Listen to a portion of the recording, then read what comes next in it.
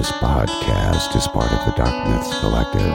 Visit darkmyths.org to discover more shows like this one. The darkness awaits. It's about to be a fun ride. Follow along, watch as we slide. Paranormal just hit the lights. Goosebumps all through the night. Mixing just a little bit of twang. That girl sure can't do a thing. Together, hillbillies go insane. Laugh so hard it'll hurt your brain. Podcast you won't ever change. These two here, they got the recipe. Sit on back and listen in to some of our darkest mysteries, eh? Welcome to Hillbilly Horror Stories. And now here's your hosts, Jerry and Tracy Polly, and their dog Ninja. Hey guys, and welcome to Hillbilly Horror Stories, episode 134. Hi guys. This is going to be a unique episode, to say the least, just because we're going to be talking about people who have died strange deaths that may be related to the paranormal. Yikes. And you know, anytime people talk about, oh, it's not like ghosts are going to hurt you or ghosts are going to kill you. Well, we may make you think twice about that by the time this show's over. So first of all, thanks to all of our military and civil servants all over the world, no matter which country we represent, because it means the world to all of us. Absolutely. Thank you for keeping us safe. We want to mention, of course, we do this every week, but it seems like something always happens. And some of the stories we talk about tonight will deal in depression and possible suicides. And so I always like to, those shows that tend to bring those subjects up, I like to beforehand make sure we let everybody know in a little more detail that if you're going through some tough times, if you're struggling with life, if you just feel a little bit depressed, you don't have to be suicidal to use the suicide hotline. It's they're there to make you feel better, and that's 1-800-275-8255. And if you're more of a texter, 741-741. But also our group. Our group has been exploding with people showing their gratitude for the amount of help that they've received just from the nice comments and what have you. I mean, it doesn't matter what's going on in your life. You can feel free to talk about it. It's a safe zone. Isn't it wonderful? Yep. I'm so proud of you guys for that. I know we've got people to talk about. They're depressed. We've got people who are going through rough times in relationships and you name it, and it's on there. And everybody's just got literally 50 or 60 people coming to support them and make them feel better. I bet we've gotten more emails this week on people saying that they've gotten a bit of inspiration or hope from either the show or the group when they were going through a rough time than what we've had in weeks in the past. Yep. It's just so the message is getting out, and that's what we want to do. If you've got friends that aren't listening to the show that you think would benefit just from the community, even if they're not into paranormal or whatever, get them to listen. Or if they don't want to listen to the show, get them to at least in the group. Yeah, that'd be great. So whether they listen or not, we want everybody to be helped. Yes, absolutely. All right. So we're going to jump right into these stories. Keep in mind, we also have the next installment of Hillbilly Horror House at the end of this episode. Mm-hmm. And before we jump into the story, I said we were going to do that. But we actually had a longtime listener. I consider her a friend, even though we've never personally met, but we've talked so much through internet. But her name is Molly. She lived out in California, and she passed away just a couple of weeks past her 40th birthday. She had a lot of health issues, and she has been on our very first Patreon episode. We did listener stories, and Molly Frias was one of our guests. And it's funny, I went back and listened to that interview, that I never use anybody's real name. Mm-hmm. I always ask if they want to use a pseudonym or something, an anonymous name. But I actually used her real name on that. Mm-hmm. And I think that's the only one we've ever done where I used the person's full name. But Molly was a sweetheart. And like I said, she had some diabetes problems, and she was about, I think, 75% blind from my understanding, and she used the show as a tool to keep motivated and cheer her up when times were a little rough. And I know it got really tough for her when she started having to use oxygen all the time. And like I said, she was a first. She was the first email we ever received on the show. Yeah. She was one of our very first patrons. She was one of our very first people that we had on the show to talk about their story. She sent us a Christmas gift that it was a couple of glasses, tall glasses that our names inscribed on them that we keep on our fireplace mantle. And she's going to be sorely missed. Yeah. Bless her heart. And I'm going to miss you, sweetheart. I'm going to miss getting those little emails just Yeah. asking how things are going and all that. And then, just sad that we never got a chance to meet in person Right. because, but Right. I'm going to, a little bit later in the show, we're actually going to play that interview that we did where she was telling her story. Yeah. Back from that very first Patreon episode almost 2 years ago. Yeah. Rest in peace, my angel. All right. Now let's jump into the story. Okay. The first story, we're going to tell 3 stories. And the very first one we're going to talk about, Ninja, can I tell the story? The very first story we're going to talk about is a gentleman by the name of Christopher Case. So technically the case of Case. Ooh. All right. So Christopher Case, he grew up in Richmond, Virginia, and he became a local radio DJ, nothing major. He just loved music. And he had obviously bigger aspirations, as most people do. And he took a job as a record executive with a company named Muzak, M-U-Z-A-K, in Seattle, Washington. So he moves out there. He was in his 30s. This was in the late 1980s when this took place. And Muzak was one of these companies that you may not know the name, but you'll know what they do. Mm-hmm. So they're the ones who take all these old hits from the 70s and the 80s or whatever and turn it into elevator music. Oh, gosh. That's what they do, and that's what he became the executive of. Oh, man. So when you get, step into an elevator or you're in the supermarket and you just hear and you're like, I know that song. What is that? And you Yeah. figured out it's an orchestra version of, an Elton John song or Yeah. something. That's what his company did. So by all accounts, Christopher was a mostly quiet guy, and he had a lot of friends either on both coasts because now he was, from the East Coast. He moved to the West Coast. But he kind of preferred to sit at home and listen to music and relax rather than just go out on a night on the town and have a good time that way. He was also very health conscious.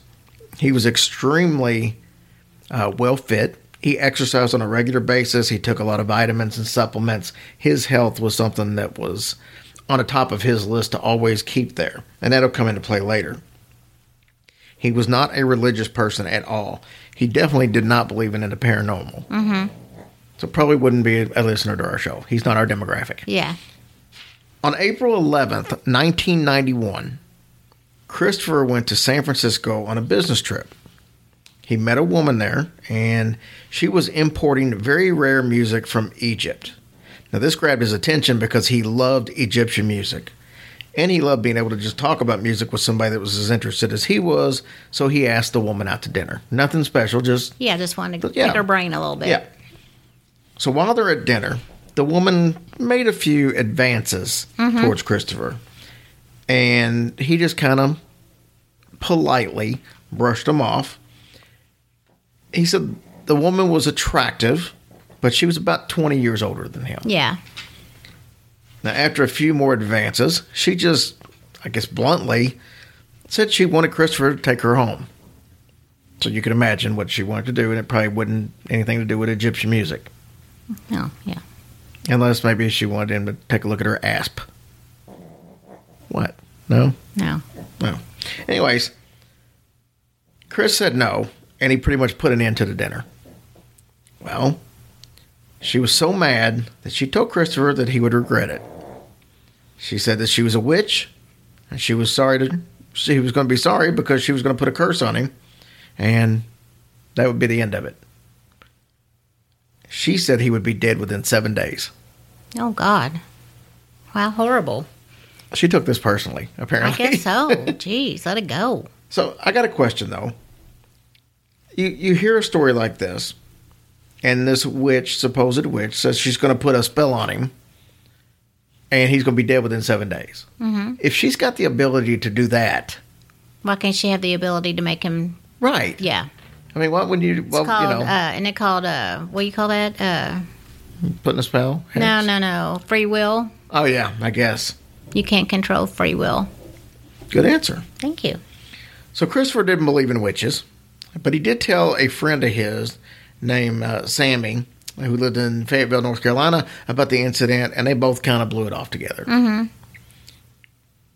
Well, Sunday, April 14th, now we're a couple of days past this, Christopher called Sammy again, and he'd known her for about 10 years, so he felt comfortable talking to her.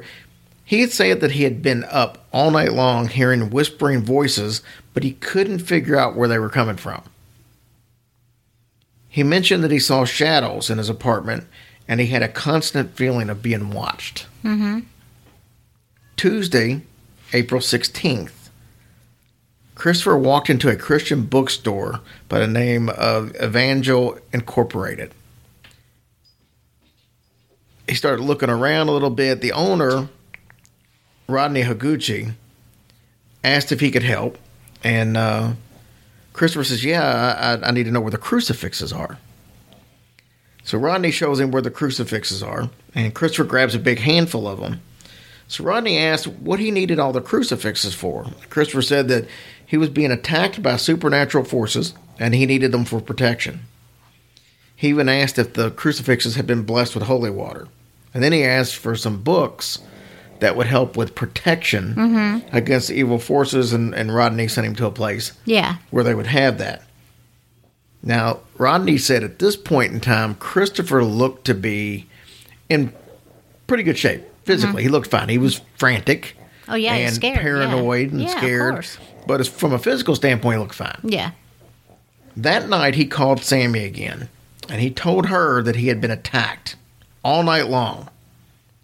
That whatever it was like holding him down and wouldn't let him get up, and it even cut the tips of all of his fingers. So he told her and another friend that he would wake up in the morning and his body, over the last couple of days, his body would be badly bruised. He didn't go to work for 2 days. And he scattered crosses all over his apartment. He poured piles of salt in every corner, and then he poured salt along every baseboard, windowsill, and door entry. Wow, he was really taking precautions. He had also written a bunch of little personal notes that were laying around the house about how to combat these evil spirits. He became so scared that night that he went and checked into a hotel.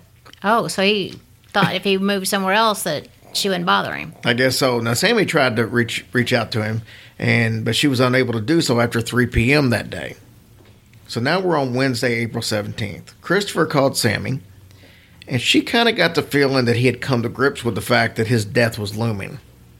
She said he told her, I can die from this. He believed that the 17th would be his last day on earth. Oh, wow. That day, he visited a priest by the name of Jared Malahan. Now, Father Malahan said Christopher was disturbed, and he believed he was going to die. He asked for advice on fighting these evil spirits. He then went back to the Evangel Incorporated bookstore. Rodney, the owner, said this time that he looked exhausted. Christopher then went back to his house, actually apartment, where he put more salt on the inside and outside of the apartment.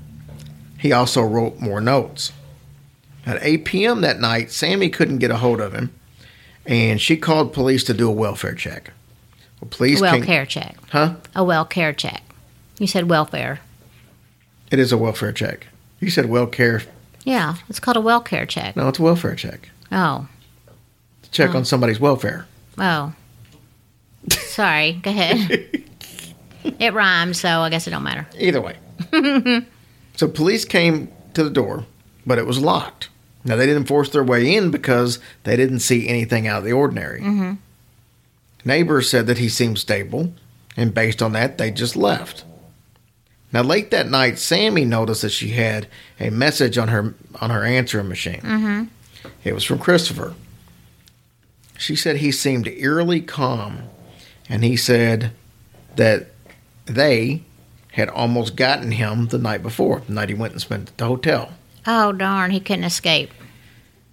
She said this would be the last time that she ever actually heard from Christopher. So at 3:30 on April 18th, which was 7 days from the day that he had the dinner date with the young woman, she called for another welfare check at 3:38. Police showed up. This time, the apartment was unlocked. There were no signs of a struggle, but the place was a mess. Notes were everywhere about how to, combat these evil forces. Salt was all along all the baseboards and doorways. Some soft religious music was now coming from several of the rooms. Crosses and books on the occult were everywhere. And more than 10 candles that had burnt all the way down. The only light that was on was the light in the bathroom. So police entered to find Christopher Case in the bathtub, fully dressed, on his knees. His head was resting on the wall by the faucet. Police said it looked like he had fallen asleep while he was praying. He even still had his glasses on. He obviously was not asleep. He was dead at the age of 35. Wow. The actual cause of death was listed as acute myocarditis, or in layman terms, heart failure. So you have a 35-year-old in perfect health, exercised regularly, took vitamins, didn't smoke, drink, do any type of drugs. He encounters a woman who says she puts a curse on him, he'd be dead in 7 days, and he was. I mean, you got somebody who's not religious at all, but suddenly they're grasping at any straws that they possibly could on crucifixes and books and notes and salt.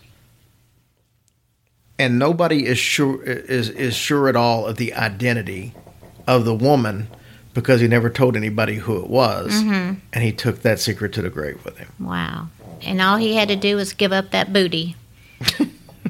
What's wrong with you? Well, I'm just saying, if he had given it up, then he would be alive today. Well, unless he maybe. wasn't no good, then Maybe. Then she might have to put a spell on him. But so, what do you think about that story? that's crazy. That is crazy. Now, let's talk a little bit about the heart problem. Do I have to?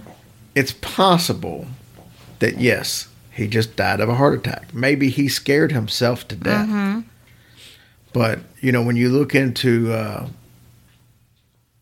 the problems that he hadn't been to the doctor or anything that anybody knows of. So he could have had a possible heart problem and just didn't know it. But even if that's the case, the timing on this thing is the coincidence is too impeccable. much. Yeah. So, I don't know. That's pretty wild. So that's the first story. The second story is extremely short, but just as weird. So this is the story of John Edison Malachi. This is a story from the Filipino city of Talisay back in December of 2011. This incident has stumped authorities and investigators for years. So John Edison, who was a 10-day-old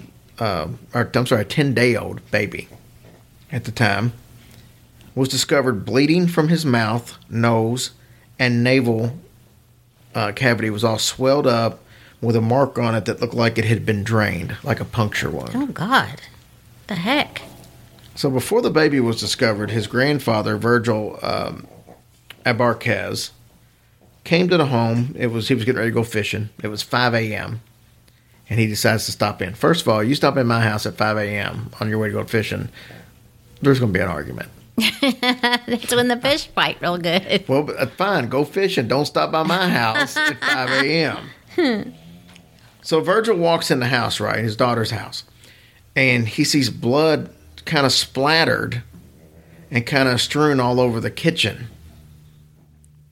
He immediately yelled for his 18-year-old daughter, Kimberly, who was the baby's mom, She was asleep and her father's screams kind of woke her up. She comes in and she also notices the blood marks scattered all over the floor and assumed it was from rats. Ooh. Kimberly went back into the bedroom because this is where the baby slept. The baby slept in the bed with her and her husband. She saw the blood marks on the baby's face. Well, then she rushes the baby to Talisay City District Hospital, and unfortunately he was declared dead on arrival. Oh. Now, John was a healthy baby, according to all the accounts, and he was due to be baptized the following month during a celebration of fiesta in the area.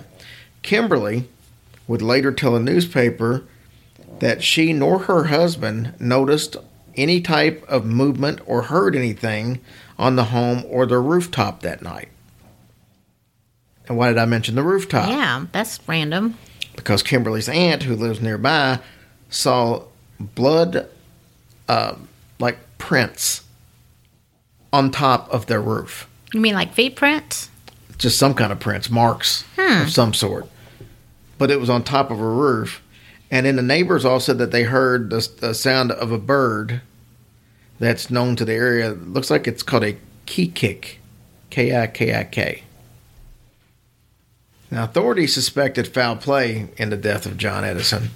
The family and spiritual leaders, though, believed that it was the work of a supernatural creature. Part of the reason they believed this is because of the blood marks that were found on not only on the roof, but also on the ceiling. Oh, hold on now. The family and neighbors believed that it was some type of a shapeshifter. Oh, my gosh. How about that? No. Mm-mm. Well, I hate to hear that, but at least that little baby had no clue what was going on. You don't know that. You don't think so? He was only 10 days old. Well, I'm sure he can feel pain and everything. Oh, don't say that. But, I mean, how did this happens in the bed? But, I mean, there was a puncture wound, like in the navel. Gosh. And it's like, but the baby was still in the bed, but what made all the marks all over the rest of the place? It had to be some kind of a bird or animal or something. So you think he, like, just trying to get its blood and suck his blood? I guess, but what could it be? Well, I mean, what kind of animal just comes in and gets in the bed and does all that while the parents are right there and they don't know? Which is why the police suspected foul play. Really? Wow. They never got charged on anything like that, did they? Not that I know of. Whoa. That'd be scary. Now, the last story here is interesting in its own right. This was a bigger name. Like the other two we talked about were just, they were regular people. Not that makes it any less. But this was actually a big name on this next story. And a hard to pronounce name. Okay. This is the story of Gaurav Tiwari. Okay. And I'm sure I butchered that. But Gaurav was the founder and CEO of the Indian Paranormal Society. He was a prolific paranormal investigator. He performed, get this is an outstanding number. He performed investigations in over 6,000 homes in his short career. Think about that. Oh, that's so scary that that's so many people that have crap in their house. Well, the thing of it is over in India, and some of these weren't all done in India, but the majority of them were. Over in India, it's like one of the most haunted places in the world, even though you never really hear about it. Mm-hmm. But if you talk to somebody from India, they're all about all the places there that are haunted. Mm. So he didn't start off being a paranormal investigator, of course. He started off wanting to be an actor from an early age. Mm-hmm. And he got, did a little bit of acting, and he got a few little bit parts and stuff in some shows, and then it just kind of dried up. So he decided to come to the U.S. He came to Texas to go to school because he wanted to be a commercial airline pilot. Now, it was during his time in Texas going to school when he had his very first paranormal encounter. He saw an apparition of a young girl in his hotel room, and now this triggered something inside him to where he wanted to do this full time rather than become a commercial airline pilot. So he completed a certified paranormal investigator course, and he traveled across the United States and witnessed 80 different paranormal investigations. I guess kind of like a apprentice type deal. Mm-hmm. Then he decided to come back home to India, and he set up the Indian Paranormal Society in 2009. His motto was, "Do not disrespect the dead." He was serious about that, and everybody who associated with him knew that was his thought process. Good. See, he wasn't one of these guys that, oh my God, there's a sound, or every time I walk into a room, I'm possessed. Yeah. Like some people we know. He basically wanted to disprove and debunk and use scientific facts to prove or disprove what was going on. Mm-hmm. So he didn't think every place was haunted. He felt like that 95% of the people who felt like there was a haunting, they were either hallucinating or something going on. Yeah, so that was just the approach that he had. Yeah, well, good for him. The Indian Paranormal Society was very popular. Their office would routinely get 250 emails and 500 phone calls a day. That's a lot of phone calls. Yeah, that's amazing. So Goroff would routinely get up and leave in the middle of the night and just go on investigations. This didn't sit well with his new wife. Oh, yeah. So it apparently was starting to cause some arguments and friction between the two, because she wanted him to have a more normal job, little 9-to-5 deal, and he, on the other hand, liked what he was doing. He felt like he was accomplishing something, and the people were getting something out of it, so he felt like he was a help to many people. Now, it's funny because we talked about his acting had dried up, which caused him to go to the United States and learn to get into a different line of work. Now, this line of work that he was in was actually getting him more opportunities to get back on TV. Mm-hmm. He made it on several different shows, including MTV's Girls' Night Out, which doesn't sound like a paranormal show, but that's exactly what it was. It was a paranormal reality show called Girls' Night Out over in India, and he apparently was able to get back into TV doing that. Now, he was also on some shows called Haunted Weekends, Fear Files, Haunting Australia was another big show that he was on, and that eventually ended up getting canceled. But you can see this did open up a lot more opportunities to get back on TV. So now we're going to jump to July 7th, 2016. It's 11 a.m. on a Thursday morning. Goroff had been out the night before till about 2 a.m., and he was out investigating a house in West Delhi that supposedly had some evil entities in it. His wife, Araya, and his dad were downstairs just sitting having a conversation. Goroff was up in the upstairs bathroom. Now, downstairs, the family hears a thud. Mm-hmm. It was almost like something had just dropped on the floor. Now, they start hearing the latch on the bathroom door, and it's, like just making some noise and some rustling and stuff, but they didn't think anything of it. Now, apparently, doing a little bit of research, Indian door latches often become rusty, and they don't always work the first time you use them, so it's not unusual for that to be making noise and stuff. So that's why the family didn't think anything about it. An hour later, though, he hadn't come out of the bathroom, and there was no sound of water running or splashing or anything like that going on. So his wife went up there. She knocked on the door once, then she knocked twice, and then she knocked 3 times. And nothing. So she goes outside, and apparently, I don't know, it's the second floor, but apparently she goes outside and looks in the window somehow. Mm-hmm, mm-hmm.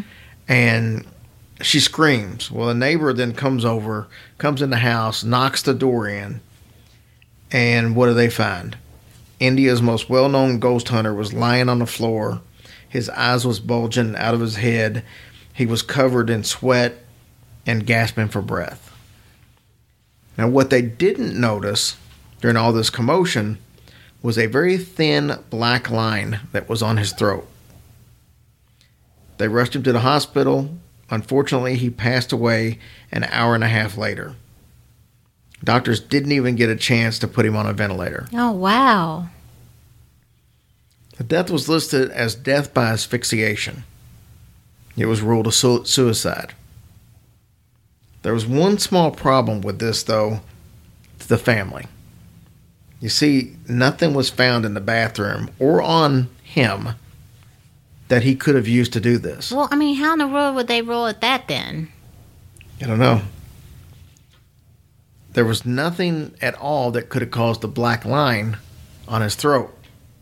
Now, this black line is something that Goroff had talked about in the past as far as paranormal was concerned. He would often bring up the fact of, like in the movie The Omen, it had a bunch of examples in it where, like, the photographer would find black lines in the pictures he developed and the priests and stuff like that would eventually show some type of an ominous death. If you remember that, they had like all those different situations.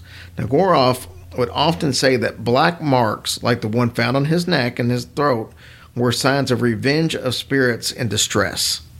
Wow. So this is something he had spoken So he about. had spoken about this in the past. His family believed what he said sometimes, but mostly they ignored his paranormal talks because they just wasn't into it. Yeah. Now, as far as suicide, his family said that he seemed to be a very happy in pretty much all aspects of his life. We mentioned that he was recently married. He had just gotten married back in January. This was July. Mm-hmm.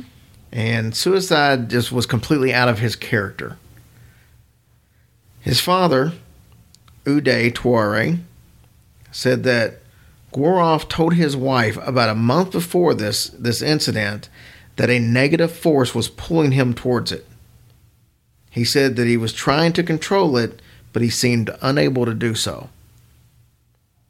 His wife ignored it, thinking it was just stress from, work overload. They'd been married for, like I said, about 7 months at the time of his death. Now, in a turn of events, we'll say, police started investigating this as a possible murder. Why? Because what we talked about earlier, there really wasn't anything in there that he could have killed himself with. Yeah. Police believe that there was some friction between Goroff and his wife, and apparently there was a 2-hour argument the night before his death. Right after he got back from the investigation, they got into it. Mm-hmm. Also, according to family members, he had his last meal at 6 a.m. this morning. Remember, this happened after 11 a.m.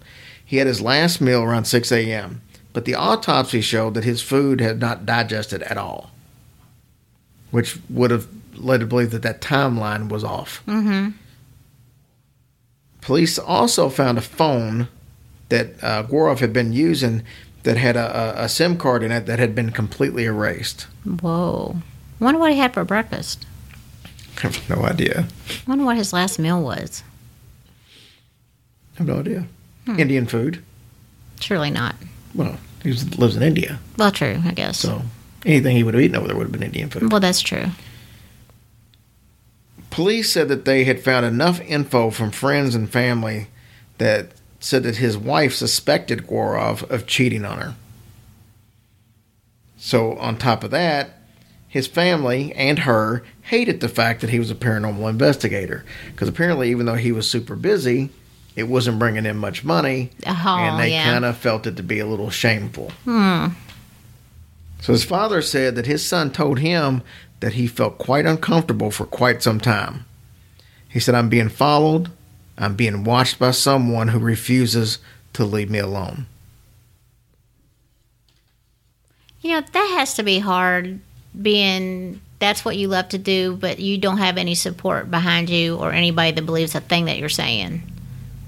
I mean, he's had to be extra lonely, So, what do you think about that story? I mean, do you think that there's something just as simple as maybe his wife and even dad maybe even conspired to do this?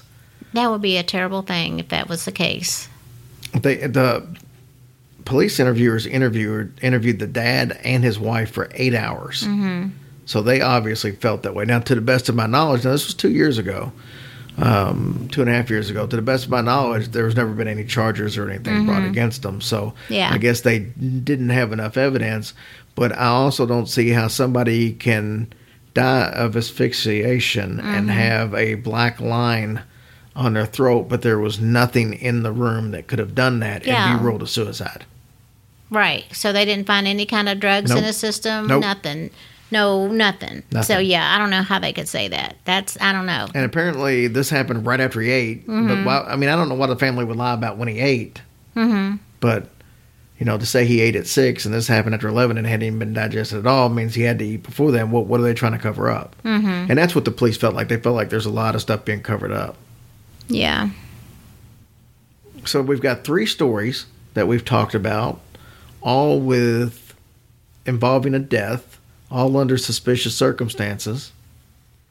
And I'm sure, except for the baby situation, I'm sure they can all be explained away. Yeah. That baby one that one's just a strange case. Yeah, that all was the way really around. bizarre. Yeah. Yeah, I don't know why. I mean, she shouldn't really. I don't know why she thought he was cheating. Well, I mean, I don't know the whole story there either. There could have been, I mean, the fact that he just gets up and leaves in the middle of the night. Well, all the time I mean, I could can be. kind of see that, but they were. I don't. And know. I think too, and I didn't really cover it on here, but there was a young lady also that the police wanted to talk to that was a friend of his. So that there's probably more to that. Yeah. At least as far as his wife thought. I mean, that probably led into that part. If they were hanging out together during all these investigations and stuff, that might have been what brought that up. Well, that's a shame. Do you think that it's possible for something in the supernatural to lead to your death? Or do you think these are just all weird coincidences? That's a lot of weird coincidences. I mean, I don't know. I could kind of see that maybe something paranormal has something to do with it, or that your mind is just so freaked out about stuff and somehow it causes you, like that one guy. He was so paranoid and scared and everything. He might have went into like a panic attack, and then it could be a number of things. I can see that happening if you're that scared of what's going to happen to you, but I think it's weird that she said in 7 days you'll be dead, and in 7 days he was. But that could just be the power of suggestion. That True. could be. Now, I do find it odd that somebody who doesn't believe in witches, they don't believe they're not spiritual, they don't believe in any of that. Wow, how that got to him, because it just seemed like he didn't have no problem blowing it off. Mm-hmm. So why all of a sudden did he become so? What did he see or feel that got him so concerned and so out of character? So Sashi Dubey, who's a practitioner of the occult in Delhi, said that sometimes spirits leave negative impact in your home if they're disturbed. Too much interaction with spirits can always have its side effects. And I don't know if you knew this or not, but in the United States, 1/3 of all Americans claim to have had experience an encounter with a spirit, a ghost, or the undead. How many? 1/3? Wow. 33%. Wow. I mean, I don't know. There's just, you can't really say a thing about it because you've never experienced it. So I think if they said they experienced it, then they did. I agree. Yeah. So that's pretty much that. And I'm sure we'll come up with a few more of these to maybe do on Patreon episodes Those next are very week, interesting and scary at the same time. Yeah, because it's an eye-opener. It kind of leads you, because you hear people always, oh, it's a ghost, but they don't ever kill anybody, or they don't do. Maybe they do, maybe they don't. Yeah, it don't have to be like a straight out in your face, oh, I just saw you kill that person. Right. Yeah. So anyways, like I said, we touched on earlier that I wanted to play the clip that we had from Molly Frias back from a couple of years ago. Just a little tribute to her and be able to hear her voice one last time and tell a little of the story. Now, I will tell you this. This is, like I said, goes back, and it's not this when we first started doing these things. Yeah. So it's not the smoothest interview by any means, but I wanted to go ahead and play as much of it as we could, even though it's probably needs to be edited up a little bit. But I just wanted to do leave it the like way that it it is. was. So love you, Molly. Let's give a listen to Molly Frias. So this next young lady we're going to hear from, her name is Molly. She's out in California, Los Angeles, if I remember correctly. She is very sweet. And she's one of the people that when we first started to show up, she started emailing almost immediately. She told us a story that we told on the show one time before.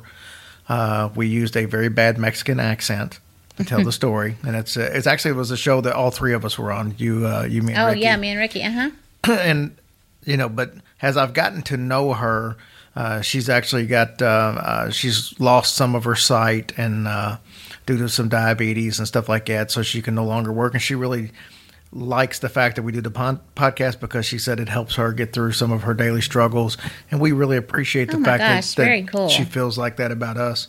So I definitely wanted to have her on this show, and I think when you hear this story, if anything you're going to hear tonight, this one will definitely blow your mind. Mm-hmm. So please welcome Molly Frias. Welcome, Molly. From Los Angeles, California. All right, welcome back. We have another listener on the phone to tell us their story. This is a listener that is also a patron, so she supports the show as well, so we appreciate you having on. This is Molly Frias, and we've been talking for several months now. Molly reached out to us via email back, I think even back when Ricky was still hosting the show, so it's been a long time. Welcome to the show, Molly. Hi, thank you. Thanks for having me. Excited to be on. Hey, Molly. Good to have you, honey. Hi, Tracy. Good to see you. Well, hear you and talk to you guys. Thank you, hon. So you've been interested in the paranormal for a long time. I know you've got, I've read a bunch of your stories that you've sent us. We've read a couple on the air. And then you're going to tell us another story tonight that you told us a little bit about, and it's a fascinating story dealing with one of your sister's friends. So why don't you tell us a little bit about this story and what you found, how it kind of triggered your fascination with the paranormal? Sure. It's really creepy. So it started, we moved here in the 80s, to better our life, I guess, as many people do. So my family and I, we moved in together in downtown LA. And my sister, she being super, she likes to help people out. She brought her friend over from Mexico to help her, achieve a better life. So she brought her over, and my mom was a working mom, going to school at night to better her life and our life. My sister was also working. So her friend, let's call her Angie. My sister's friend Angie, she would take care of me. And I was about 7 years old, in second or third grade. And, I grew very attached to her. We would play together. She was around 17 or 18, around my sister's age. And I grew very attached to her. I would either sleep with her in her bed or sleep with my sister in her bed. And I would just alternate. So it was within a couple of weeks that she was here living with us that things started getting a little bit weird. Little things started happening in the middle of the night. Angie would just sit up in bed, and she would start turning her head around once from side to side and just moaning and grunting. And, I would wake up and I would look at her, and then I would see my sister on the other side of the room just kneeling down by her bed praying. And I'm like, what is going on? And my sister would be like, just come here, just get on my bed and, go to sleep. It's a bad dream. It's a bad dream. And I would be like, okay. I would just fall back to sleep, and my sister continued praying. So maybe a couple of days later, the same thing happened again, but this time I was asleep with my sister on her bed. And her friend Angie, again, she sat up in bed, and she was just turning her head again, back and forth. And there was a horrible smell in the room. So my sister was already up. She was already praying, and we see a bunch of those big water bugs, the big roaches, just going onto Angie's bed and crawling all over her. And she was not even waking up. She was just turning her head, and like a scene from The Exorcist, just turning her head from side to side and moaning and grunting. And my sister ran to the light, turned on the light, and the roaches were gone. So it was like, oh my gosh. Nothing. Yeah. So nothing was there. So my sister started getting freaked out. She was a Baptist church. She goes to Baptist church. So she called her group over and she said, you know what, I think something's going on with Angie. She's acting weird. She's been, waking up at night and just, making weird sounds. So, the people from her church just advised her, well, take her to the church and on a Friday service. And so my sister did. And my mom was working late, so my sister decided to take me to church also on a Friday night. So, typical 7-year-old, I was just bored, laying on the on the chairs, and I was sitting next to Angie. My sister was a deacon at the time, so she was helping other people sit down at the church. So the service started. The pastor was up there on the altar starting his sermon. And then all of a sudden, Angie gets up on the chair and she jumps from where we are sitting, maybe 6 rows of chairs. She jumps across all those 6 rows. She goes to the middle of the altar, and she starts laughing in the most maniacal, diabolical voice ever. And she just starts laughing and raising up her dress provocatively and rubbing her hands all over her body. And the pastor stops dead in his tracks, and he turns around and starts asking her who are you? Who are you? What do you want? And she just starts laughing ha ha ha, ha. And there was foam coming out of her mouth. And the pastor again, she's who are you in the name of Jesus Christ? Who are you? And then she just starts laughing again, and she just replies, I am Satan. And then everybody in church is yes. Everybody, I'm sitting up straight on my chair, and I'm what is going on? And I'm looking interested, what? And she's and then you just see maybe 3 or 4 people run to her and grab her and try to put her down on the floor, and she's kicking and screaming. And there was this one lady that she was maybe 300 pounds. My sister's friend was probably 105 pounds at the most. And her, the other lady, and 2 other men and another lady tried to hold my sister's friend down, and they couldn't. They couldn't. She was fighting. There was so much force in her. And then another person screams, la niña, la niña, which means the little girl, which was me, because I was the only little girl at church at that time. So everybody just take her out. So somebody comes to me and they tell me, oh, you need to, come outside. And I'm why? I want to see what's going on. So they take me outside. They take Angie into a little room where they start, I'm guessing they start a cleansing or liberation, I don't know what you might call it. And they take her, and then my sister takes me home. So her friend comes home, maybe after a few hours of that, service, she comes home, and I was obviously terrified. No, I'm not, I'm not sleeping with you anymore. I don't know what is going on. I'm not sleeping with you anymore. So, the pastor advises for them to take her to another retreat, which was happening, a spiritual retreat in, I think, Big Bear. I'm not really sure, somewhere in the woods. So they take her for a spiritual retreat. My sister went.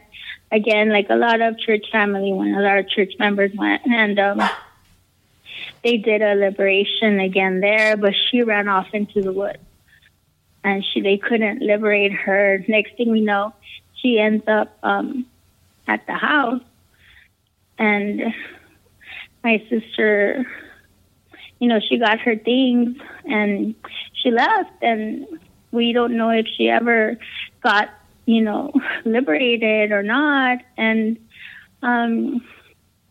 maybe in 2001 or 2, I was teaching at the same church. I was teaching kindergarten, and I was on my way out. I picked up my niece that was in another class, and then coming towards me was Angie. And she looked at me, and I saw her, and oh my God, her eyes, they were like jet black, and I just shivered down my spine, and I'm like, oh my God. I just told my niece, I go, hurry up. I go, let's get out of here. I don't know if she ever got saved or not, but that's the story. Oh, God, that is so scary. The one thing I got out of that is if that happened at a church that I know about, the next week the wives would have no trouble getting their husbands to go to church. Right. they would show up just to see the show. Oh, my Lord. I cannot even. They're like, no football on Sunday. Oh, now you go to church. Oh, my gosh. Well, that's got to be one of the most unique stories we've heard. Yes, absolutely. You would have had to been so brave to want to go back in that church or stay in that church. I wouldn't have.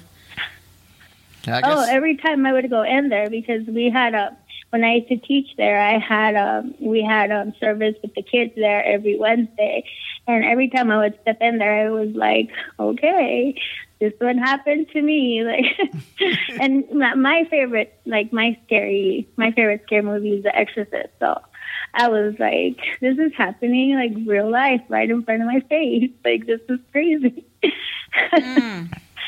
But ooh, I just don't even know how I would react to see something like that. Yeah. I don't know. Yeah, I've never seen anything close to that. No. I mean, I look pretty scary when I wake up in the morning, but I don't even think it's to that level. But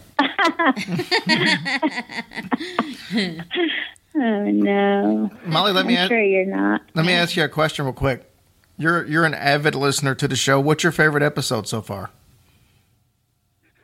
Oh my goodness, to pick one, probably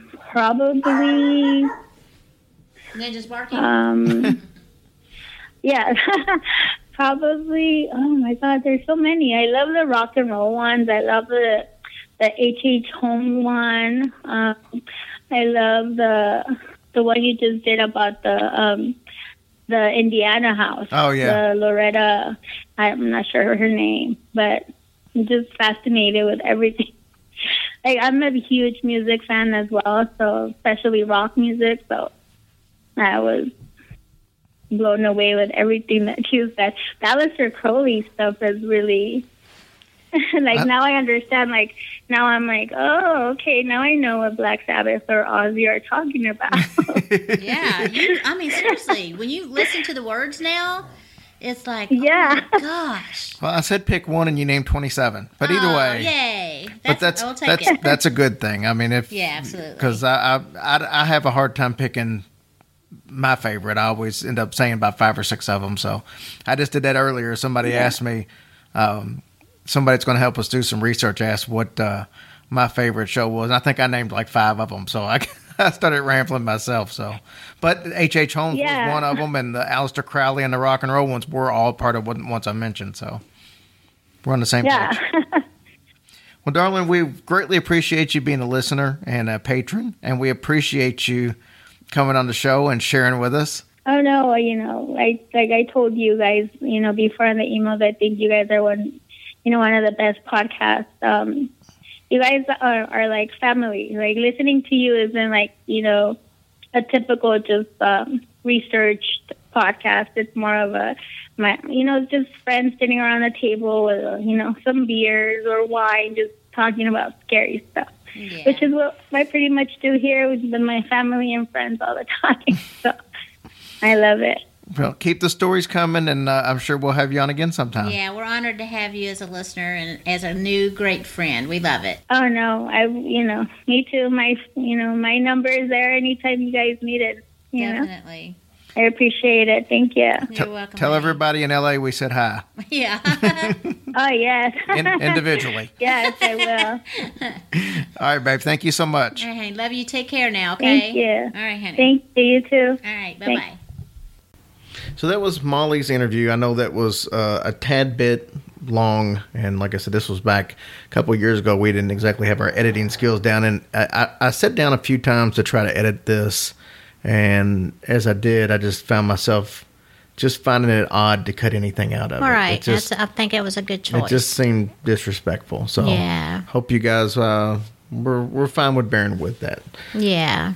We also wanted to mention a listener who had his father pass away this morning, Joe Rogers. We just wanted to tell you that our thoughts and prayers are with you and your family. Absolutely, honey. We're thinking about you.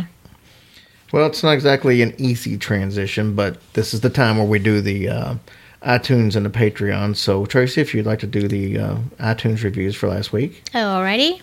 We have Trucker Kyle, Aliscar 19981, Jimbo in Idaho, Peach is me, October 8998, which is Nick Sneed, Frogman the Loveland, Wyatt and Charity, Timmy Fishboy, Alf Frederick, Cody Harlow 1, Twin Girl Mama, Listener 9999, and Laura 2741.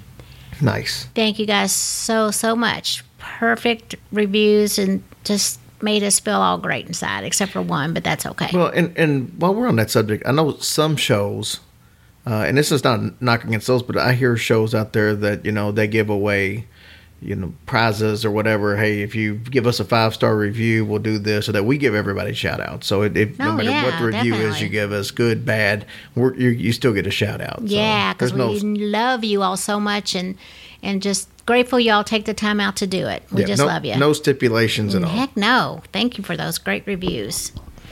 And then we have some Patreons this week.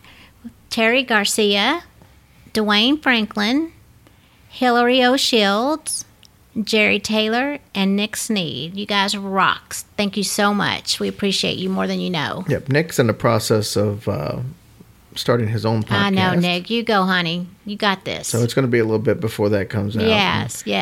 The Patreon episode comes out, this is Sunday when you guys are hearing this, or depending on when you listen to it, but the Patreon episode will be out on the 1st. We've got some really good listener stories. Yes, we do. Oh my gosh, they're so good. Yeah. So I'm excited for you guys. Yeah, so we've got, I'd say 2. It's actually 3 stories because one of them was a husband and wife duo who are also starting their own podcast. I know. Isn't that amazing? And so I think you'll really enjoy Kate and James's stories that they tell. Yes. James's story was one that kind of threw me for a loop because it was something I hadn't heard. And we thought about it all day today. Yeah. And was just talking about it and think maybe we came up with a solution. It still happened, but we think we know how it happened. So it's pretty cool. That was very cool. Very cool.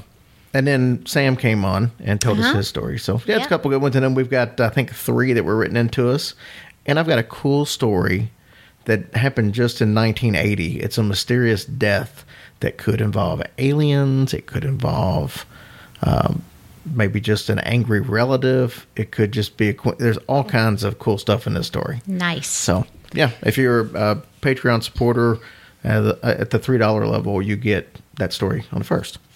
And I just want to say one thing. I want to thank you guys for your love and support again.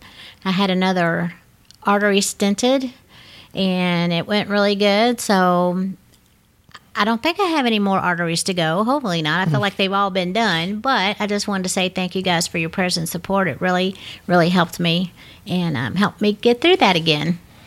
Yes, we're very glad that you made it through. Thank you, honey. The show wouldn't be the same without you. Aw, you're sweet. I'd still do it. I know you would. I might take a week off. Just maybe a week. Well, I'm surprised about It that. depends on when it would happen. I mean, it's like at the beginning of the week, possibly not. Well, you could get Kristen in here to do Yeah, it because nobody nobody would know. never know the difference. It could be a facade to go on for years, like Paul McCartney did. Oh no! So- Don't ever say that. But yeah, well, Paul McCartney's not dead. I know this. Anyways. Thank gosh. All right, so that's everything we got. Kind of big news, I guess I should say. The Houston show, the second Houston show, has officially sold out. Oh my gosh, you all are just, I'm just mind blown by that. I mean, it's just so awesome. And we can't wait to meet you guys. We're so excited. We're just literally counting down the days. Then how many days is left? A bunch. A bunch. So Too many. I wish it was, I wish you weren't a liar. ooh, I wish it was next week. So anyway, we're excited. So then, like I said, we got a bunch of other shows: Louisville show, Indianapolis, Point Pleasant, Bobby Mackey's. All those are on the verge of selling Kansas. Mhm. out. Atchison, Kansas. So all those are on the verge of selling out. So if you want tickets, don't miss out. Like a lot of people, I've got people already writing me today. Oh, I'm gonna get tickets for the Houston show. No, you ain't. You No. snooze, you lose. I wish you could, but there's Dang it. only so many seats, and we've now booked that entire day. Oh, hey, we should all get a meeting place and just meet and eat some barbecue or something. Hang out. Okay, we'll be eating 2 meals that day, Oh gosh. and it's gonna be Mexican. Oh, yum. So they're I'm gonna down have a for Mexican that. buffet. So, Great. really That cool. sounds delicious. All right, guys, that's what we got. We're going to end the show tonight with the latest edition of Hillbilly Horror House. Yeah, I hope you guys are enjoying that and have a blessed week. We love you all. Yep, give it a listen and keep giving us some feedback. That's how the show gets better. Thanks. Hi, and welcome to Hillbilly Horror House. We have put a lot of work into making this podcast a sound fest for your ears. In order to get the full effect, we highly recommend the use of headphones.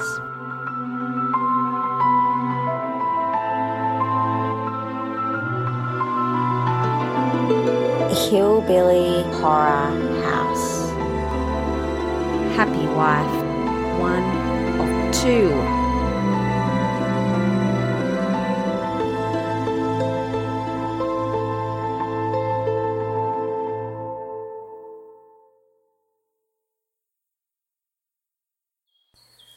Wow.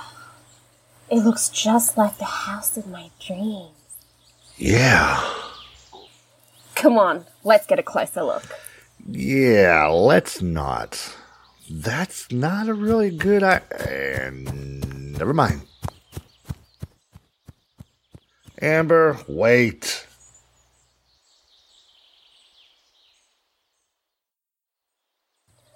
Wow, look at her. She's beautiful.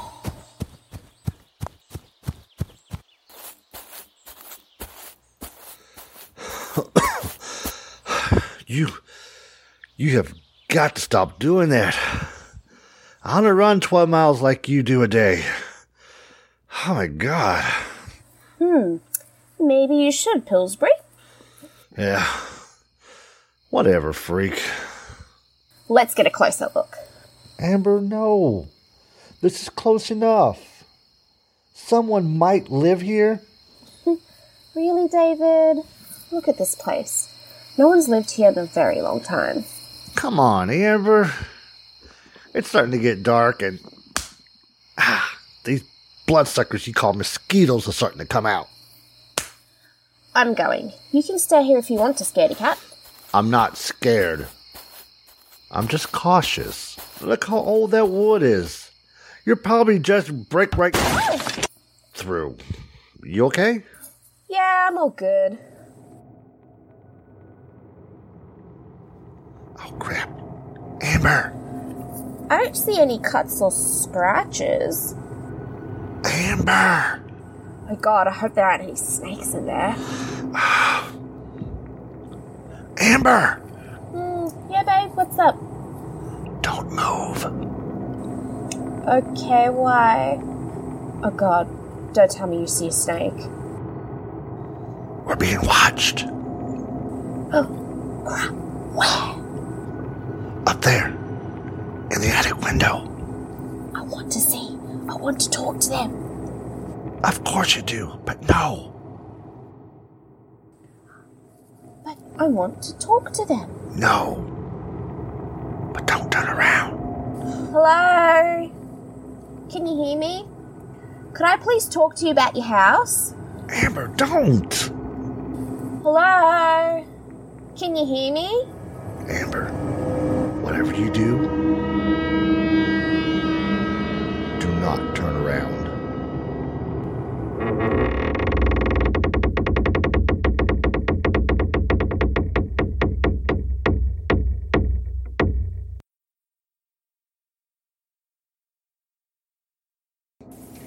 David. Shh. David, talk to me. Shh. David, wait. If you shush me one more time, I swear, David, I will throw your ass. Listen. I don't hear anything. There. Did you hear that? No, David, I didn't. You don't hear that? Hold on. Let me walk over to you. Listen.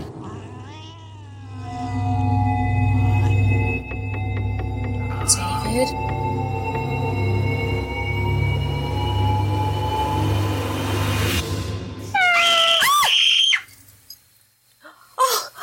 Oh my god!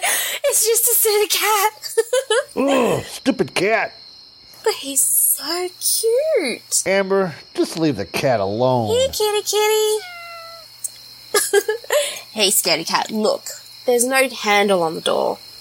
So, there's a breeze out here. That's probably what opened the door. yeah, probably. Can we go now? Yes, we can go now. Bye, Mr. Kitty. Come on, babe, let's go.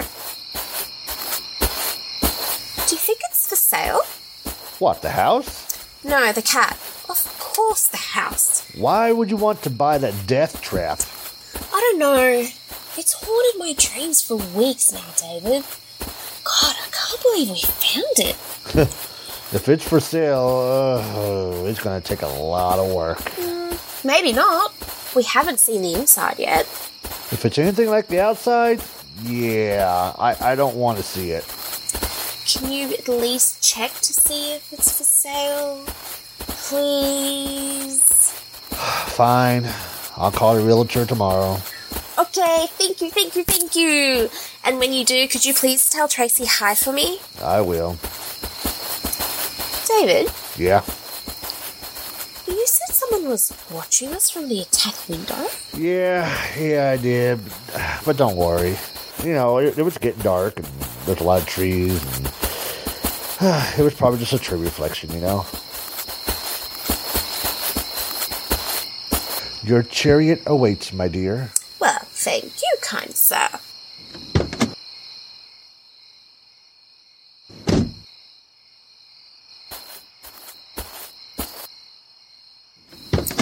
By the way, David. Yeah?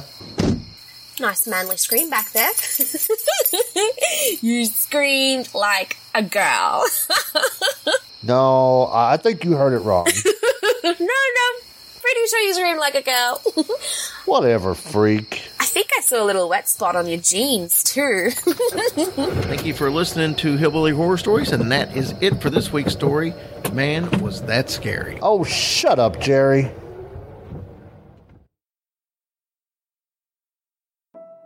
We hope that you enjoyed this episode. Writing, production, and editing done by Tim Mullins. Amber is played by Natasha Ali. David is played by Tim Mullins. The Ghost Lady is played by Rebecca Mullins.